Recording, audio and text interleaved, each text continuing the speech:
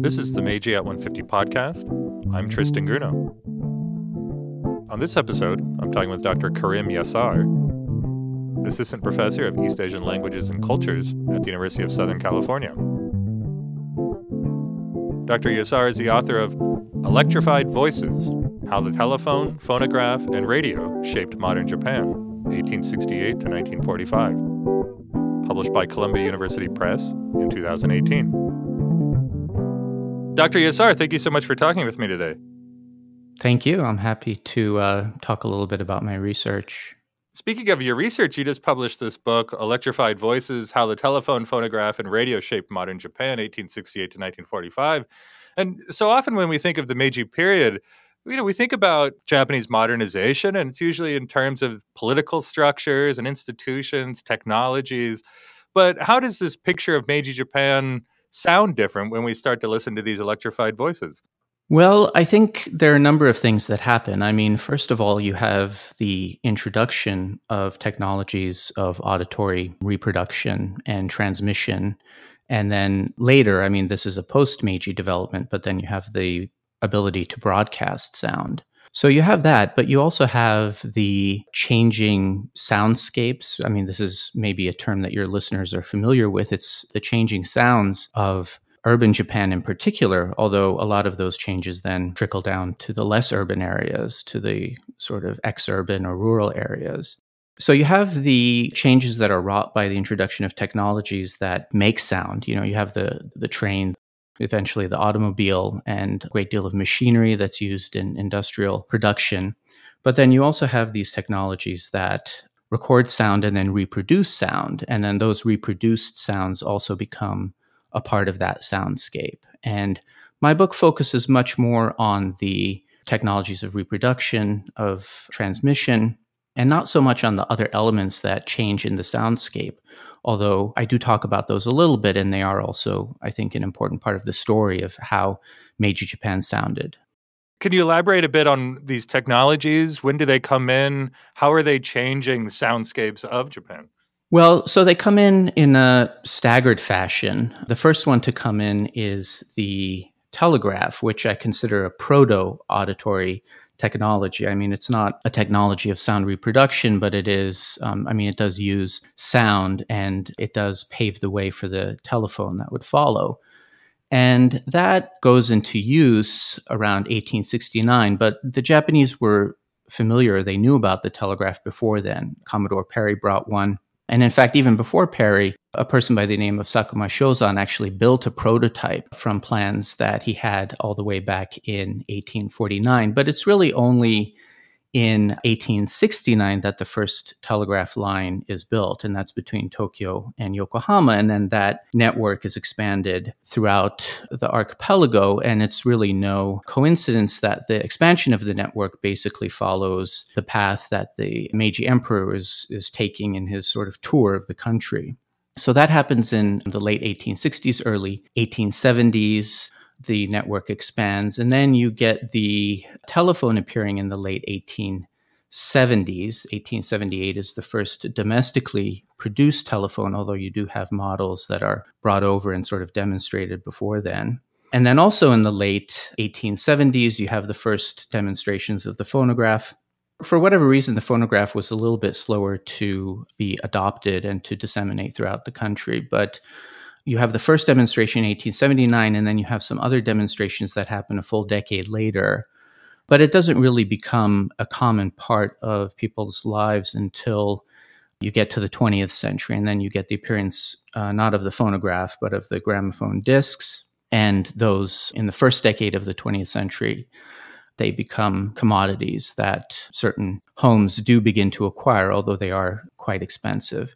So the part of the story that takes place in the Meiji period basically is this sort of staggered introduction from about 1869 to, let's say, the first decade of the 20th century. And then the next technology that I consider is the radio, but that doesn't really appear until the 1920s. I'm reminded of these speeches by some of the Meiji oligarchs talking about all of the great advances Japan's made in material civilization. And they point to the construction of telegraph lines along with railways and lighthouses. These as kind of monuments of Japanese tangible progress. But we could also talk about the conceptual benefits of these as well, in the sense of bringing together this people in this imagined community. And so, what were some of the impacts of these technologies on daily lives of Japanese people during the Meiji period? Well, in terms of people's daily lives, the telegraph, of course, becomes a means of very rapid communication across much larger distances than could have been covered, for example, by mail delivery, which was also kind of innovation, I guess you could say, of the Meiji period. But it did remain relatively expensive until you get into the 20th century. And so it was something that was, in the very early days, it was limited to official communication. But then once you do get into the 1890s and the early 20th century, then you do have it being used more and more by common people. But again, it is something that is limited to special circumstances in most cases. So, for example, say the death of a loved one or the illness of a loved one. I mean, you see this very clearly in Natsume Soseki's Kokoro, which is from the 1910s, but much of what happens, many of the sort of plot points in that narrative revolve around the sending and the receiving of telegrams having to do with illness and then with having to travel in order to be with a loved one. And so that sense of this kind of instantaneous communication in cases of emergency is made very vivid in that book. And it's really a kind of, the telegraph is practically a character in the novel. But then, of course, in the same period, you have a lot of businesses who are using telegrams. And you also have, at that same time, also the increasing adoption and use of the telephone. And Soseki was also somebody who was one of the first adopters of the telephone, in that when he was working for the Asahi Shimbun, the newspaper basically provided him with a telephone. And so he actually, there are numerous references to that in his diaries. He liked the convenience of the telephone in terms of making phone calls, but apparently he really didn't like receiving them, and often would sort of leave the phone off the hook so people couldn't bother him, and sort of interrupt his concentration. And one of the things that I talk about in the book is how the telephone was a kind of convenience, but it was also a nuisance in many respects. And so he was a good example of someone who was very sensitive to sound, really hated noise. Even though he had the telephone and liked the convenience of being able to call people, he didn't like receiving calls. I was thinking also of Makiko's diary, this diary of a Kyoto woman in 1910. She comments on the introduction of the telephone and how much of the family business was being done over the telephone. I noticed on your cover, you have this beautiful cover of the book with a woman on the telephone. Was there a kind of gendered aspect of the telephone? Oh, yeah, definitely. Well, there was a gendered aspect in terms of who became telephone operators. In the early days of the telephone operators were both men and women, actually. And it was a surprisingly, maybe not so surprisingly, but it was a physically very demanding job, because you had to operate these huge switchboards and you had to sort of get up and sit down and get up and sit down. And operators were expected to handle a really high volume of calls. And so it was actually a very physically taxing job. And in the beginning, you had both men and women doing it, but the users of the telephone service were not so happy with the male operators for a number of reasons. I mean, the users of the telephone themselves tended to be men predominantly. And, so one of the things that I talk about in the book is how female operators were, in a sense, they were doing a kind of emotional labor. They were trying to create a sort of pleasant experience, affectively speaking, for the users of the telephone. And the male operators tended to be less polite, a little more gruff. And whereas the female operators, they would answer by saying moshi moshi, which is the way that people actually answer the phone today, even today in Japan. But the male operators at the time, they would say oi oi, which is a good deal more, for those of you who know Japanese, is a good deal less polite. So that was one reason. The users of the telephone, who, to reiterate, they were mainly men, didn't like having to deal with the male operators for whatever reason.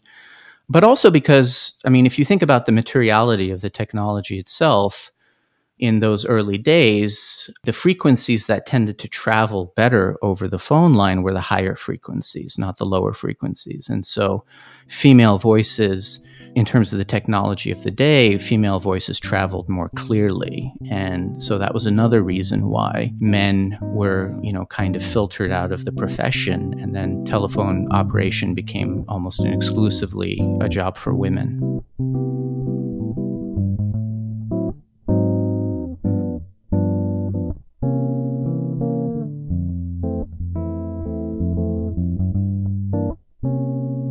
So far, we've talked about the informative aspects of these new technologies, telegraphs, telephones spreading information. What about the more performative aspect of music? Can you talk about the phonograph, how this changes the production of music, the distribution of music? Sure. More than the phonograph, really the gramophone. It's really when the disc format appears that this really becomes a valuable commodity, and it starts having real consequences for the performing arts. And one of the performing arts that is one of the first to become popular or a best-selling performing art in terms of the gramophone, the record sales, is Naniwa Bushi.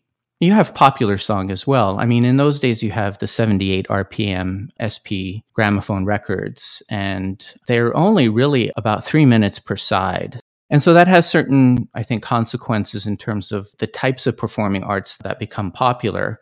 Although, I mean, in the case of Naniwa Bushi, it's a little bit counterintuitive because those are, sort of longer, drawn-out narratives, but it didn't seem to dampen the popularity. But what winds up happening is that the Naniwa Bushi artists who up until that point had been yosei entertainment. Yosei are these kinds of variety entertainment halls, or some people call them vaudeville halls, although that's a little bit misleading, but let's just say kind of variety entertainment halls. I mean, Naniwa Bushi had been a kind of entertainment for the common person. The tales tended to be, sort of melodramatic, but also very sort of nationalistic, patriotic.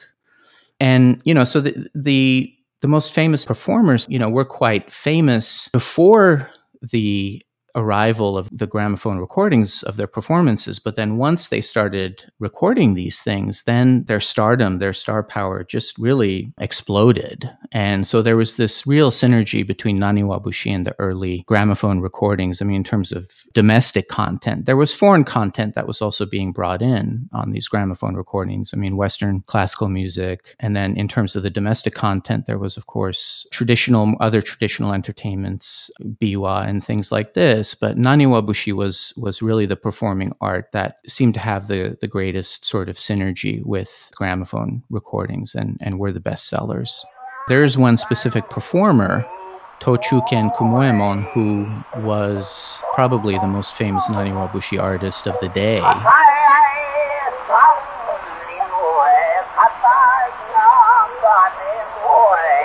I mean, he produced a number of different recordings. And these recordings, I mean, they were melodically, they were improvised, although the stories were, sort of set, but melodically they were improvised.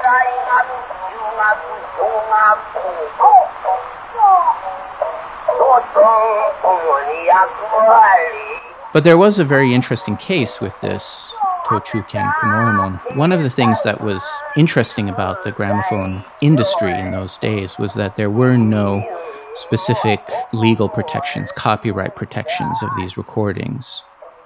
And so what you had was that you had basically a pirate industry that was operating out in the open on a really industrial scale, taking one record company's recordings, making pirated copies of them, and then selling them at a lower price to undercut the original prices. And so this made for a kind of Wild West atmosphere in terms of the recording industry during the time. And Tochuken was sort of embroiled in this case in which he signed an agreement to make a recording for one record company, which was run by a man named Richard Werderman. He was a German entrepreneur. So he made this agreement to record for him. He did the recording, but then a record company pirated this recording. And then on top of that, Tochuken actually then turned around and then did another recording with another record company in violation of this exclusivity contract. And so this became one of the best known copyright cases, actually, in Japanese legal history. And I spend a good amount of one chapter of the book actually sort of going over this case and the legal arguments that were made. Eventually, the case, well, in one court, it was decided in favor of this German entrepreneur. But then the case was appealed, and then it went to the Supreme Court of Japan, where the Supreme Court basically decided that the recording was not protected. And so the pirates were basically free to do whatever they wanted to do until there was legislation that was passed in the Diet that then very explicitly protected recordings. And then another technology you focus on in the book is the radio. And when we think of radio in Japan, of course, and we think of Emperor Hirohito's surrender broadcast in 1945, but even before that, there was another moment in 1928, the enthronement ceremony of Hirohito, where this enthronement ceremony gets broadcast all over the empire on the radio. And so there is this link between emerging imperialism and the radio. Could you expand on that and unpack that a bit for us? Indeed, yes. The radio becomes very quickly a tool of a certain kind of national ideology, a state ideology. In the early days, when the Ministry of Communications and the sort of governmental authorities in Japan, in the very beginning, they actually contemplated having a kind of model of commercial radio, not unlike what was in the United States at the time. But then what wound up happening was that, they started soliciting applications for broadcast licenses, and there was just a crush of applicants. There were too many different parties who were interested in starting radio stations. And so the whole thing just seemed a little bit unwieldy and too difficult to control. And so what wound up happening is that the Ministry of Communications decided, okay, we'll just have one station, a kind of semi-autonomous, but also very carefully censored radio station in each major city. So first, we have JOAK in Tokyo. JOAK こちらは東京放送局であります。正午をお知らせいたします。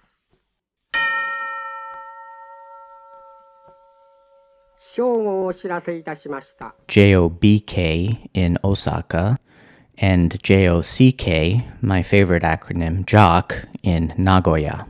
And so that kind of, semi-autonomous, these independent radio stations, that system stayed in effect for I'd say about a year and a half.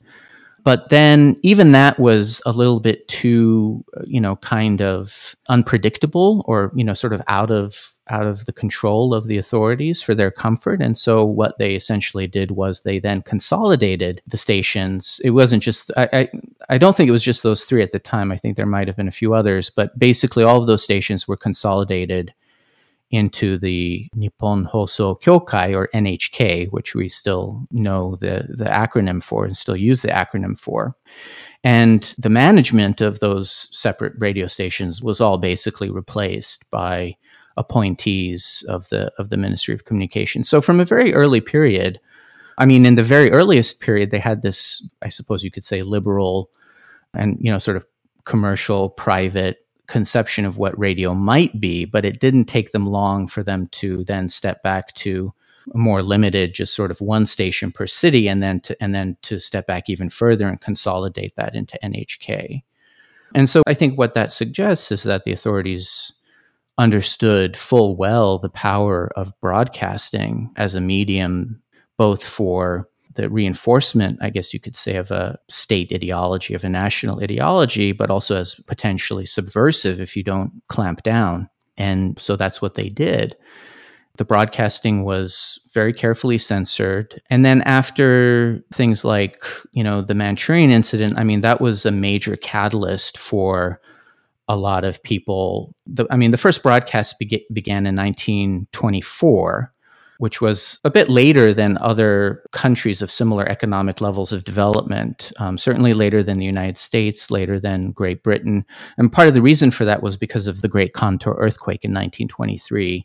it did a lot of damage to the infrastructure in Tokyo. And so the first priority, understandably, was rebuilding Tokyo rather than starting broadcasting. But then in 1924, eventually broadcasting does begin. But again, it's another case of in the early days of the technology, the radios themselves are quite expensive.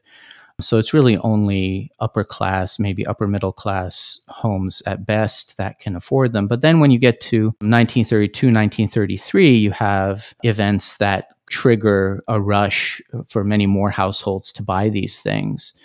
And then, the more homes that they enter, the farther they reach in terms of their ideological and propaganda potential and power.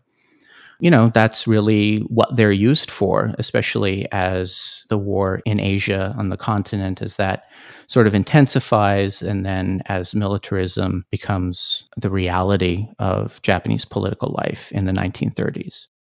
When I lecture on the Japanese propaganda songs and ballads, it's kind of funny that some of them are very catchy. Uh, were there any of these songs or other types of radio shows? Manzai comedy, I imagine, was being broadcast. Was there anything from that time period that you kind of found yourself almost getting hooked on? Well, very little actually survives in the form of a recording from that period, because you have a lot of live programming. You have a lot of narrative programming. Radio drama becomes very popular. And these radio dramas are performed live, and there are very few recordings that survive. Particularly, from this period of the 1920s, you really only start seeing a lot of recordings of radio programming in the post-war period with the introduction of magnetic tape. And then it becomes much easier to record, basically everything that gets broadcast, although not all of those recordings are preserved. But in this early period, there are very few recordings that survive. And so what I had to do in order to sort of put together a picture of what was being broadcast was really to look at written records of what was broadcast. But there are some recordings that survived. And then, of course, some of what was played on the radio were recordings, so you can listen to the recordings that were played on the radio. But particularly in these early days, it was hard to get a good broadcast, to get good sound quality, a strong signal from playing a gramophone record on the radio. And so most of the programming tended to be live programming of one kind or another.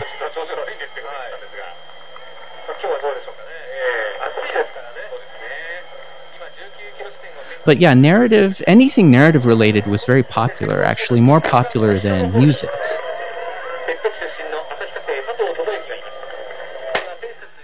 Which, might be a little bit surprising, because we tend to think today of the radio of being, it's a medium for music and it's a medium for news and talk. But, in the 1920s, of course, there was music. I don't mean to suggest that it was absent from the radio, which would be a little bit weird, considering that it is an auditory medium. But narrative, all kinds of narrative forms were very popular, including things like just like reading the script of a film. So instead of watching the film, you listen to actors, reading the script, or listening to benshi, the narrators of silent cinema in Japan. Listening to benshi deliver their narration for films over the radio. So you're just listening to them. You're not actually watching the film as you're listening, but you take pleasure in the performances of the benshi, even without the accompanying image.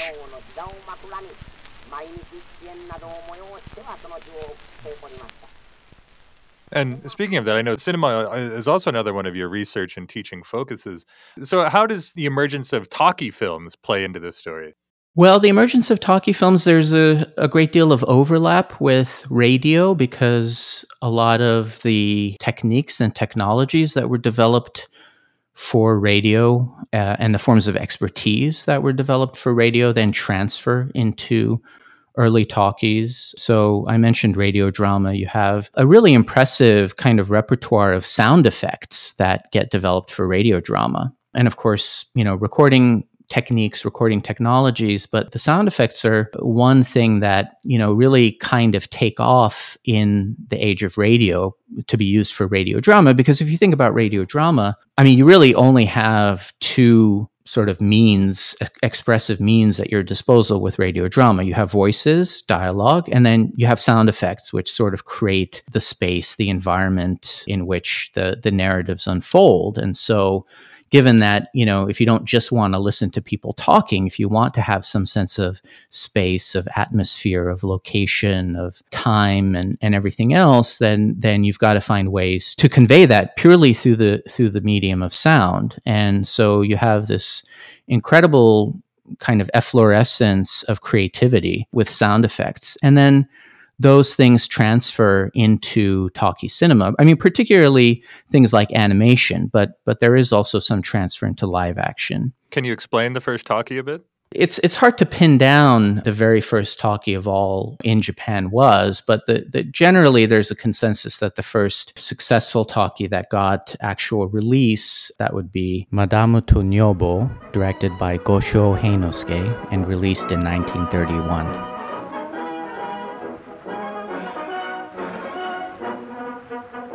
The title of which is usually translated as The Neighbor's Wife and Mine. And this is a film that was made by the Shochiku studio. And it's very conscious of itself as a talkie.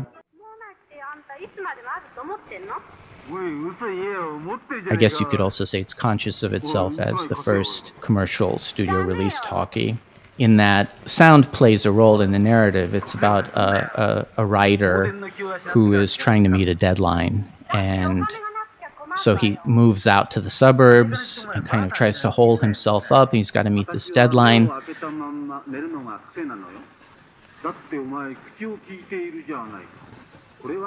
But then he has this neighbor who is making a lot of noise and brings jazz bands into her home, and they're playing all this music. So this whole idea of sound and silence and concentration, and basically sound as a topic is very consciously deployed in that film.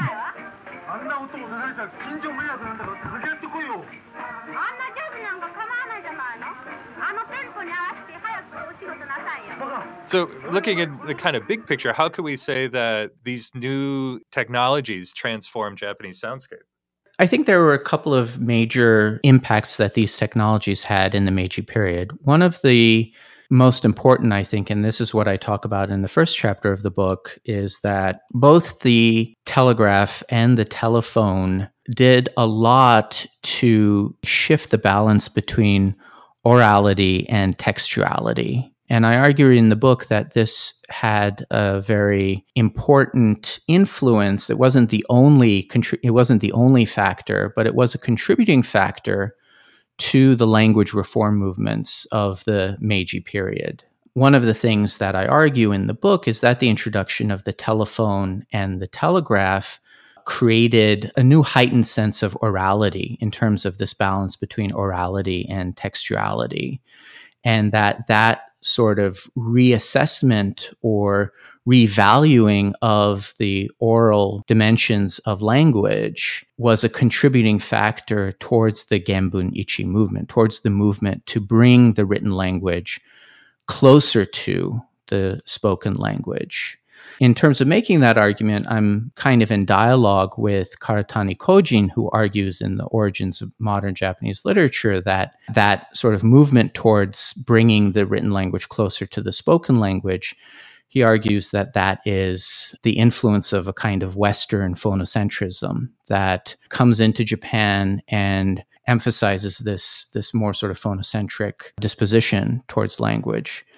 And I have to say I disagree with Karatani in that I show instances of a certain kind of orientation towards orality and you could say a kind of pre-modern phonocentrism in Japan in the Edo period and before, but also that these technologies themselves, they are, of course, Western imports, but it is the materiality of the technologies themselves that then bring orality, a kind of technologized orality, to the fore and create a sense that, okay, spoken language has a certain kind of technological glamour. I mean, one example I think that illustrates this is if you look at the difference between how the telegraph was used in Japan and how it was used in China. In Japan, users of the telegraph were able to use the kana syllabic alphabet to send messages. And kana is basically it is a phonetic form of writing, of representation of spoken language. In China, what had to be done was that each of the characters had to be given a code. And so when a telegraph was sent, the message, the graphs had to be encoded and sent in this code. And then at the receiving end, they had to be decoded.